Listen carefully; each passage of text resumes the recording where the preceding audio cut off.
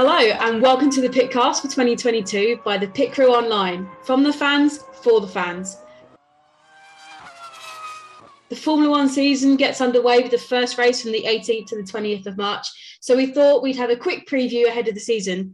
I'm your host, Jess Bird, your resident Formula One editor at the Pit Crew Online. And here to talk all things F1 with us is our editor-in-chief, Simon. Hi, Simon. How are you? It's good to have you back. Jess. Yay, back at last. We also have with us contributor and opinion columnist, Dimitris. How are you today? It's good to have you on again.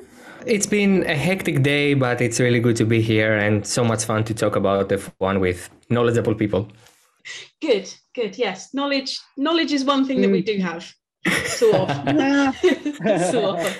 So the F1 season is upon us. We have new regulations, a new defending champion. But let's start with testing, seeing as that is currently underway as we record this. We're on day 2 of Bahrain at the moment. So it was rumoured that Ferrari were going to have the fastest car going into this year. And we can't always take pre-season testing times as gospel. But how do you guys think they fared so far? Well, they look good, but looks can be deceiving, as we know from previous seasons. This could all be fluff. This could all be to entice new sponsors or to please sponsors. They could be running very light on fuel. We just don't know. But the car looks absolutely stunning. The scoop design along the sides is very different. And there's something about that Ferrari red that just does something for you, doesn't it? It gets the heart beating. It's what Formula One is about. You know, Formula One's an entity, but without Ferrari, it's not really there. We all want to see Ferrari do well. And hopefully, you know, Carlos and Charles will do well. I mean, as you say, they've been fastest. Personally, I was a bit surprised about that. I know everyone was saying they were going to be fastest, but I thought the Red Bull and Mercedes would also want to show a bit. Time will tell. There's another day tomorrow.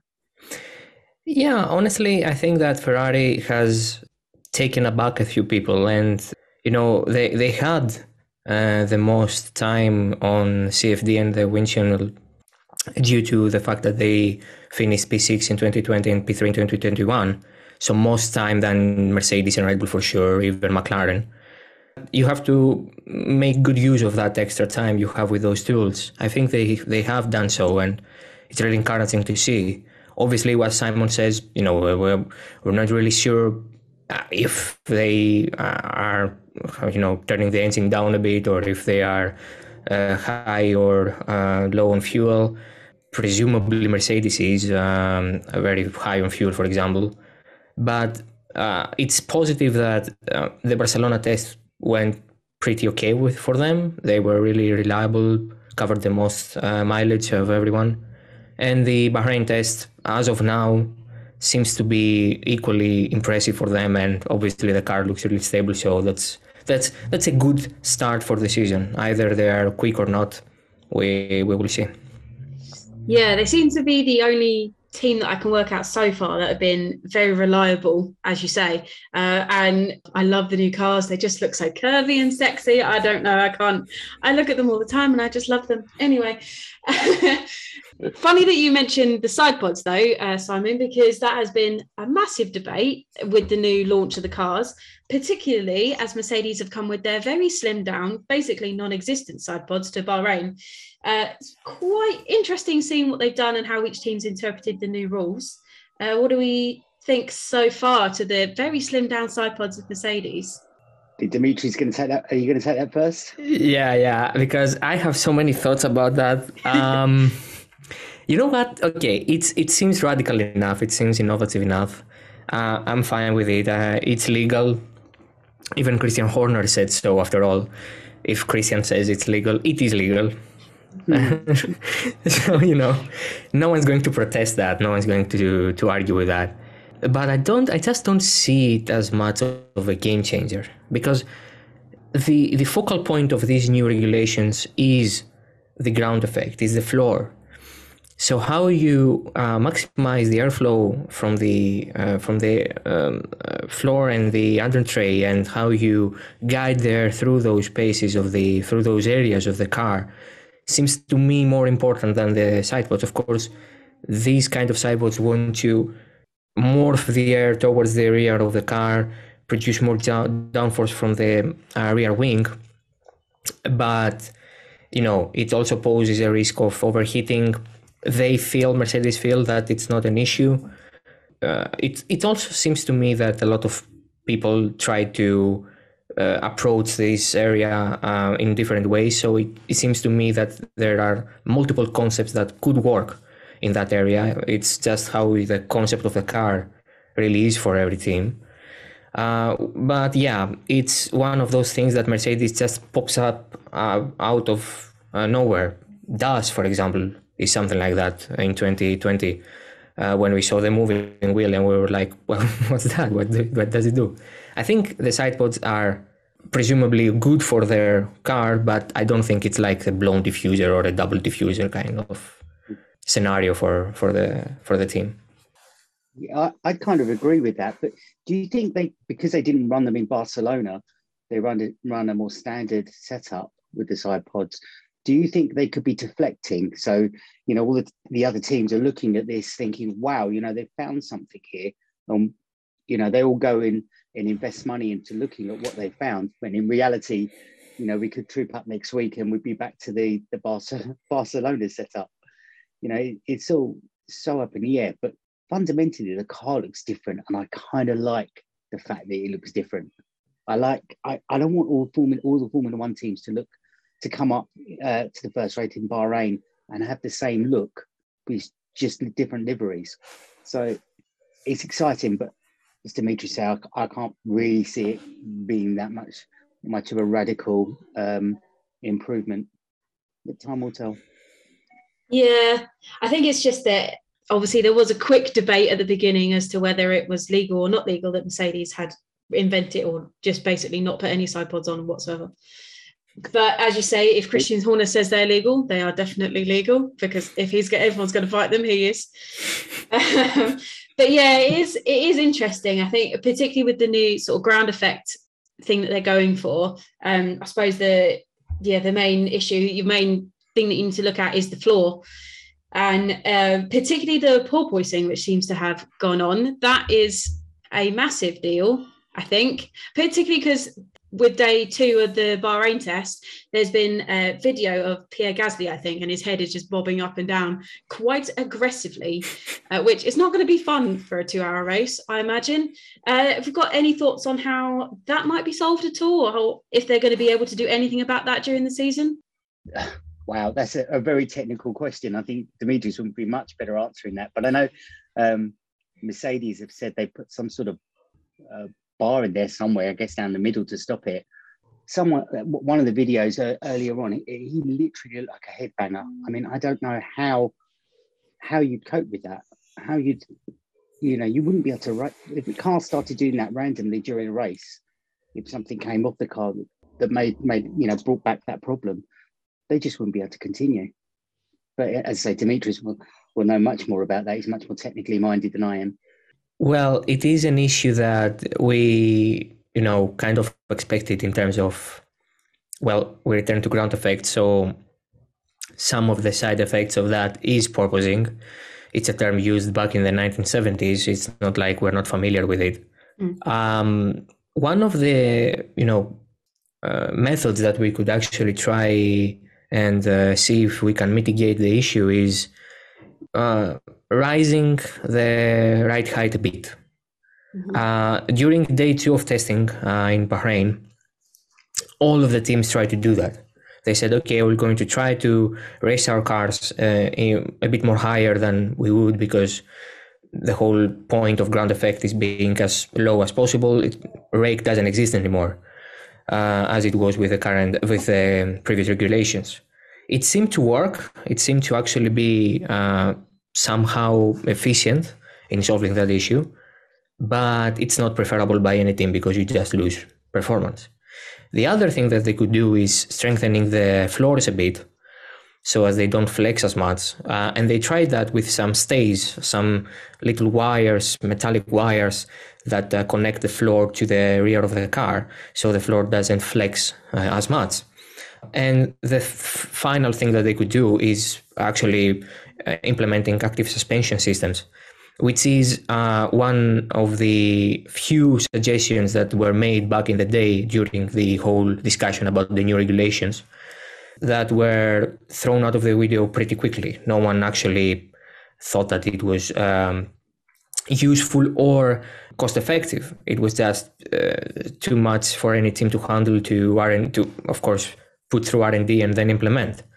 But it would solve that issue because the active suspension would be programmed when porpoising happens to actually a bit rise the right height, keep the car stable so you don't have that up and down movement.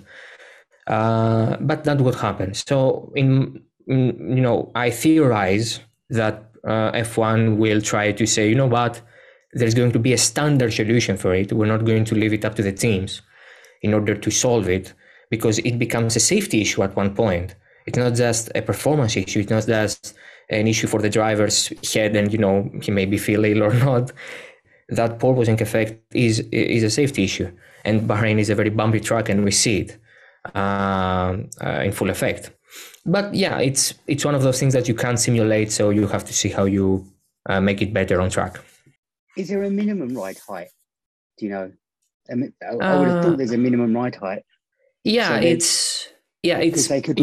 the FIA could raise that, couldn't they? And then all teams, instead of 5 centimeters, it goes to 7 centimeters across the board. I'm not sure. I'm not sure. You really put a very good question to me, and I don't have a concrete answer to give you. I'll Google it. I'll just Google the sporting regulations and try to figure out which would be. Go there. Yeah, I will. No, I will. No, not now, but I can do that just for future references. That could be a solution. That's why I say the FIA and F1 will try and put a standardized solution. They will not leave it up to the teams, because each team will try to mitigate the issue in a different way. So if one team tries to strengthen the floor and another one tries to rise the height of the car, it's not the same. The one team will just get a new floor and the other team will lose performance. So, you have to balance it out a bit. Yeah. That'd be very interesting to see what happens throughout the season then, see if they get to a point where they actually decide to standardize it, or if the teams come up with something innovative, or we will see. But that moves us nicely on to the new regulations and the tyres and things, because this year we do have 18-inch tyres, 18-inch wheels, sorry. And we do have the lovely new sexy regulations, which look fantastic on the cars at the moment. I hope they bring us new racing. The aim is, exciting racing. The aim is for the cars to be able to get a bit closer. We did have a small taste of that, I think, with Alonso and Stroll, didn't we? Yesterday, day one of testing at Bahrain. They had a little go at it. That was great. It was exciting for us. What do we think, guys? I'm personally very excited to see what they'll bring, but what do you guys think? Well, I think that the new tires are there to help with two things. One is less degradation, hopefully, and two is to be more to be closer to the real road racing road going wheels, the wheels that we use on our cars. Pirelli was really keen on that because they want to promote their products. I've spoken to Mario Isola a few times about the new regulations and the new tires. And he seems to be very confident about the first part of the change, the degradation. He believes, he says, not believes, he sees in the simulations that degradation is lower with the new tires and with the new cars.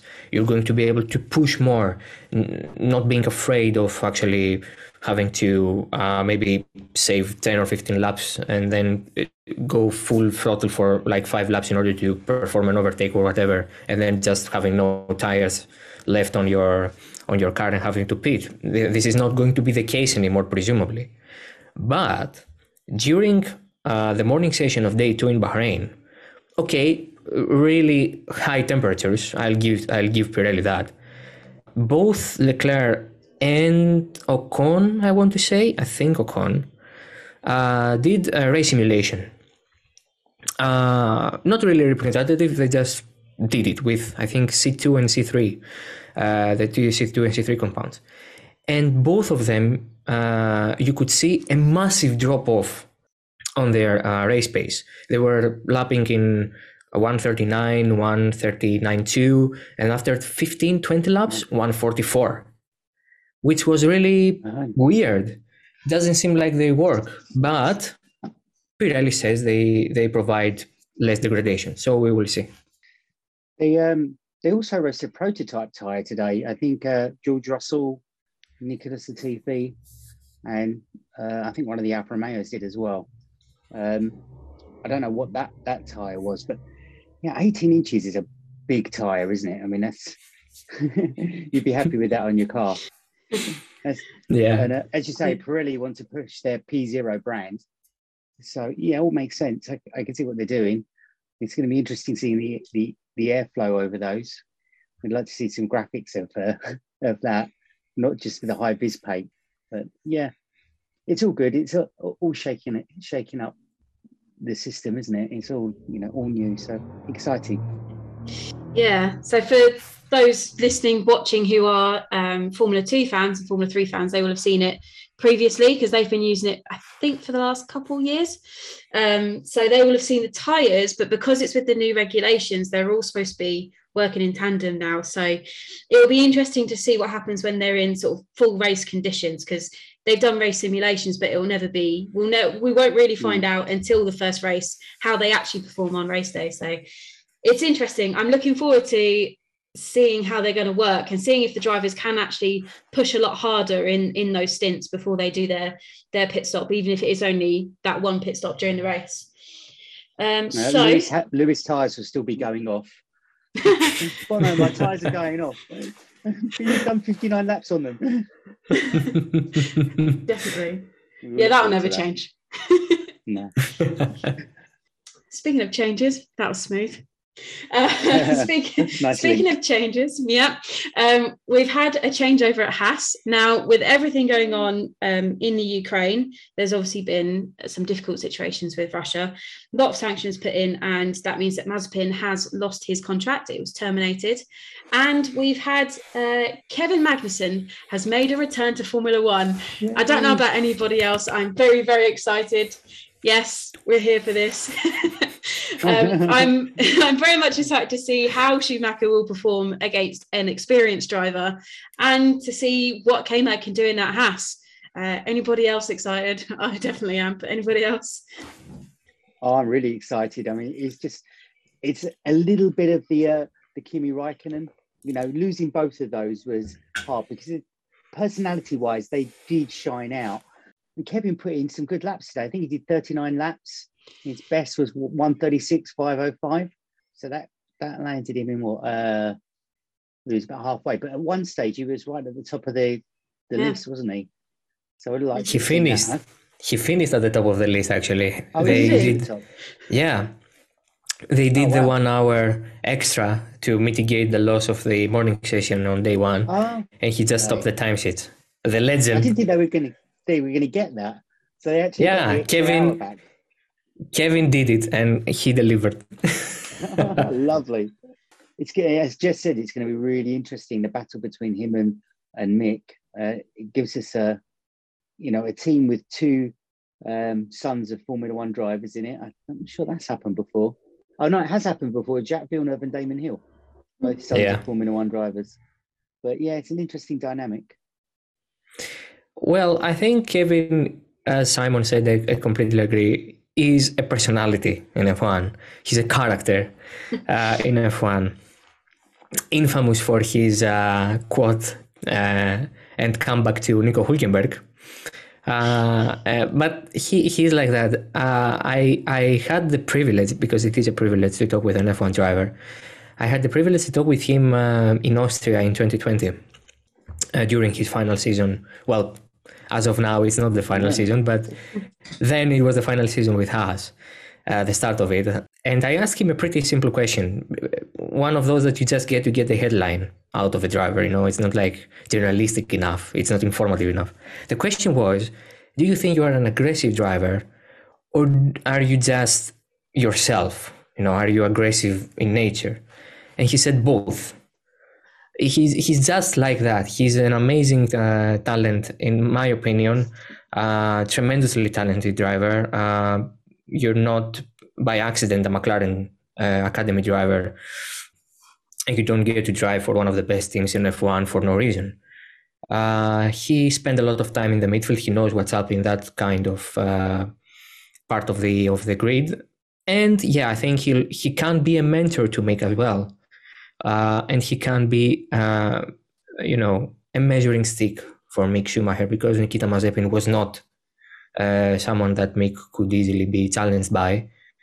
He pretty easily defeated him. Now Kevin is not going to be as easy to beat as Nikita was. Yeah, it will be interesting to see how he stacks up. And as you say, I hadn't even gone through my brain that he was the son of a Formula One driver. I don't know why. It should have done, but it didn't. I was just excited that he's back. That's my I'm just just excited to see him back. I'm excited to see what he can do in the car, because I think personally, when he left, I was very sad that he left, because I think he's a good driver. As you say, he's very talented, and I'm excited to see what he can do and how he can push Mick in that car, because Mick Schumacher is the future. He is one of the future drivers, and we will see what he can do. But moving on to the Formula One world champion, Max Verstappen. Now, we have a new defending world champion this year, for a change. I love Lewis, but we have a new champion. We have a new champion, and it'll be interesting to see what he does in that Red Bull, because over testing, we can't take testing times and stuff, but over testing, Red Bull have not been the quickest, not been slow or anything, but they've not been the quickest. They've sort of been, maybe I would say, second, third-ish, hovering maybe around fourth, depending on the day, depending on the fuel runs, I guess. But it'll be interesting to see what he does in that car. Do we think Red Bull will give him enough this year, or do we think Red Bull will be on the chase all year? Well, I think that Red Bull is a team that knows how to produce a good car on the cusp of changing rules, changing regulations.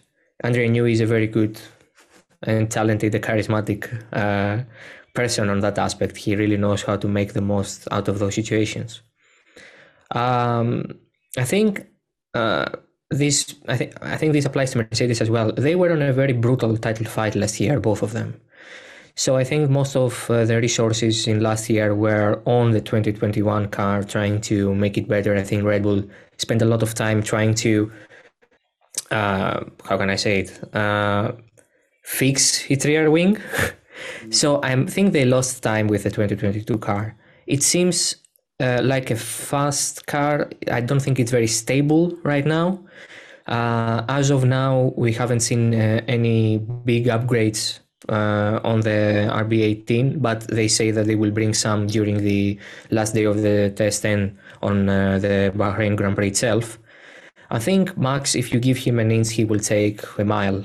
I'm just saying, measuring for our UK peeps. If you give him a centimeter, he will get a meter. So even if Red Bull is not the fastest car, if it is like second or third fastest, and he sees an opportunity, he will get it. He will be, I hope, a very good reigning world champion, even if he loses the title this year.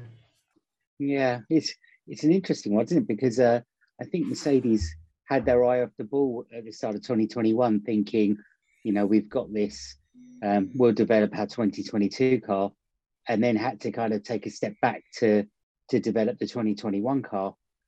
So I'm not sure there's, a lot of difference between the stages Red Bull and Mercedes are at. Going back to the first question, really, at the start of the show, it's whether Ferrari, because they weren't in a title battle, have they genuinely come up with the goods this year? Or will they flatter to deceive? Will they do their usual, over passionate and make mistakes? It's a whole new formula, really. I mean, we can see with the Haas, it looks a much better car as well. So, Red Bull, they'll definitely be there or thereabouts. Whether they'll be able to retain, I'm not so sure. I think that Lewis has really got, really everything behind him now. He's really, up for the job. He wants that 8th title. He feels like he's been robbed and he's going to go for it. I don't think he'll be giving way in corners like he did last year. So, I think Max is going to have his hands full this year. Yeah, it'll be interesting to see and think about Lewis and the fight back. He's normally quite good under pressure, although it depends on the amount of pressure, I guess, according to last year. But now he's got a new teammate in George Russell. We have already discussed this in a previous podcast, but just before we move on to the very final bit, I just thought it was worth giving him a mention. Do we think it's going to be a tight battle between the two teammates, or are we thinking that it might not be this year, it might be next year or the year after when Russell's got a bit more of a footing in Mercedes? I think, as you said, I think this year he'll want to bed into the team. He's the young guy. He's got time on his hands. He could be at that Mercedes for another 10 years. If he plays his cards right, he supports, I think he'll play a supporting role this year. He's probably been told, this year you support Lewis, and, going forward, you'll have more of an open page, and you'll be able to go racing properly. I'm sure he will race properly, don't get me wrong. I just don't think, given the opportunity, if it's a point situation and they need Lewis to take those points, he'll have to do what Bottas did and pull over. Well, that's a pretty possible scenario. I think that Russell's seen all these young drivers getting huge contracts. Max got his extension, Norris, Leclerc. Every single young driver, Carlos Sainz will get an extension as well with Ferrari. He sees that as an opportunity to stay with the team for the long, to play the long game. And I mean, Lewis Hamilton is one of the best drivers ever. He is one of the best drivers on the current grid. I'm sure that if he has the opportunity to beat him on occasion, he will. But it's going to be more difficult to do it actually. And if he does beat him, I will agree with Simon. Mercedes will just say, you know what? Try to be more supportive this year. And he will understand. He will play the long game. And also he knows Toto Wolff, he knows the team. So maybe there is a better communication than it was with Valtteri, who was promised maybe a title fight, a title run, and that didn't pan out. I don't think Valtteri, as good as a driver he was, and he is an excellent driver, I don't think he had that little bit extra to be able to take it to Lewis in the way that Nico Rosberg did. I think George will be very different. I think George will, in time, be able to take it to Lewis. But Lewis is a bit like a Roger Federer or a Nadal, or in footballing terms, or Ronaldo. He's getting older, but he seems to be defying that age, and seems to be still getting better and stronger. So I think that could be the only obstacle to George winning races and championships. Yeah, I agree with you both. I think it's going to be interesting to see what happens, but I think, for this year in particular, it'll be a case of Russell just playing more of a supportive role, and then at the end of the day, Mercedes know he is the future. He will be the one competing with Max in the next several years to come, decade probably. So maybe we'll see. But I think it'll be interesting to see what happens throughout the year. So just before we end, I just want a prediction from you guys. Who do we think is going to be the top 3 at the end of the championship? I know it's a big ask, but the top 3. Personally, I'm going to say Lewis, Sainz, and then Max. Bit of an odd one. I personally think Sainz will do slightly better in that Ferrari than Leclerc. If Leclerc will still be good, I reckon he'll be 4th, but I think Sainz might do slightly better. Big up Adam Wheeler. He's probably listening and going, yes, absolutely. Yeah, taking notes. Yeah. What do you guys think? Leclerc, Max, Lewis. It's my top 3. Right.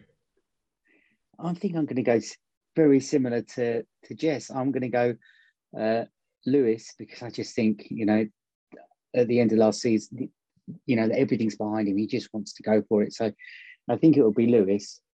I also think it will be Carlos Sainz. I think Carlos is actually the better driver out of the 2 Ferraris. I know a lot of people don't, but I do. And I think Max will probably come in 3rd. So I think depending on how good that Red Bull is, if not Max, it will be George. You know, it could go either way. But, you know, please don't play this back at the end of the season. You know we're going to now, right? you're gonna save this, and we're gonna absolutely yeah. But I think we'll find out. I think Haas will be the surprise package, and Alex Albon as well to shine. Wow. Any extras, Dimitris? Albon will flop, Haas will be disappointment. No, I'm joking. No. We're not playing the ESPN card when we contradict each other for views. I think Haas will be better. I hope it will be better. And from the driver's perspective, other than the top guys, I'm really keen on seeing how Esteban Ocon will fare with Fernando Alonso for this season, even if they don't have a competitive package for the championship. I want to see Esteban going ahead Fernando. I don't know. I think it will happen. It could happen. And Alpine were the team that said they were concentrating on 2022 from how far back? Yeah. They said this was going to be their season. That's why Alonso came back. So that's not good. Not good so far, anyway. So let us know your predictions for the season. Who do you think will come out on top? Do you think the new regulations will make it more exciting? Who's your top three? Who's going to be a shocking prediction? Let us know in the comments. Thank you very much for listening or watching on YouTube. Don't forget to follow us on Twitter, Facebook and Instagram, as well as like and subscribe on YouTube and Spotify, or visit us on www.thepitcrewonline.net. A special thanks to Simon and Dimitris. Where can we find you guys on social media? I'm at F1 Taxi on Twitter. And I'm at Dimitris_Bizas on Twitter. Lovely. And you will find me on Twitter at Team Motorsport Girl. And as always, thank you very much for listening, and we will see you out on track.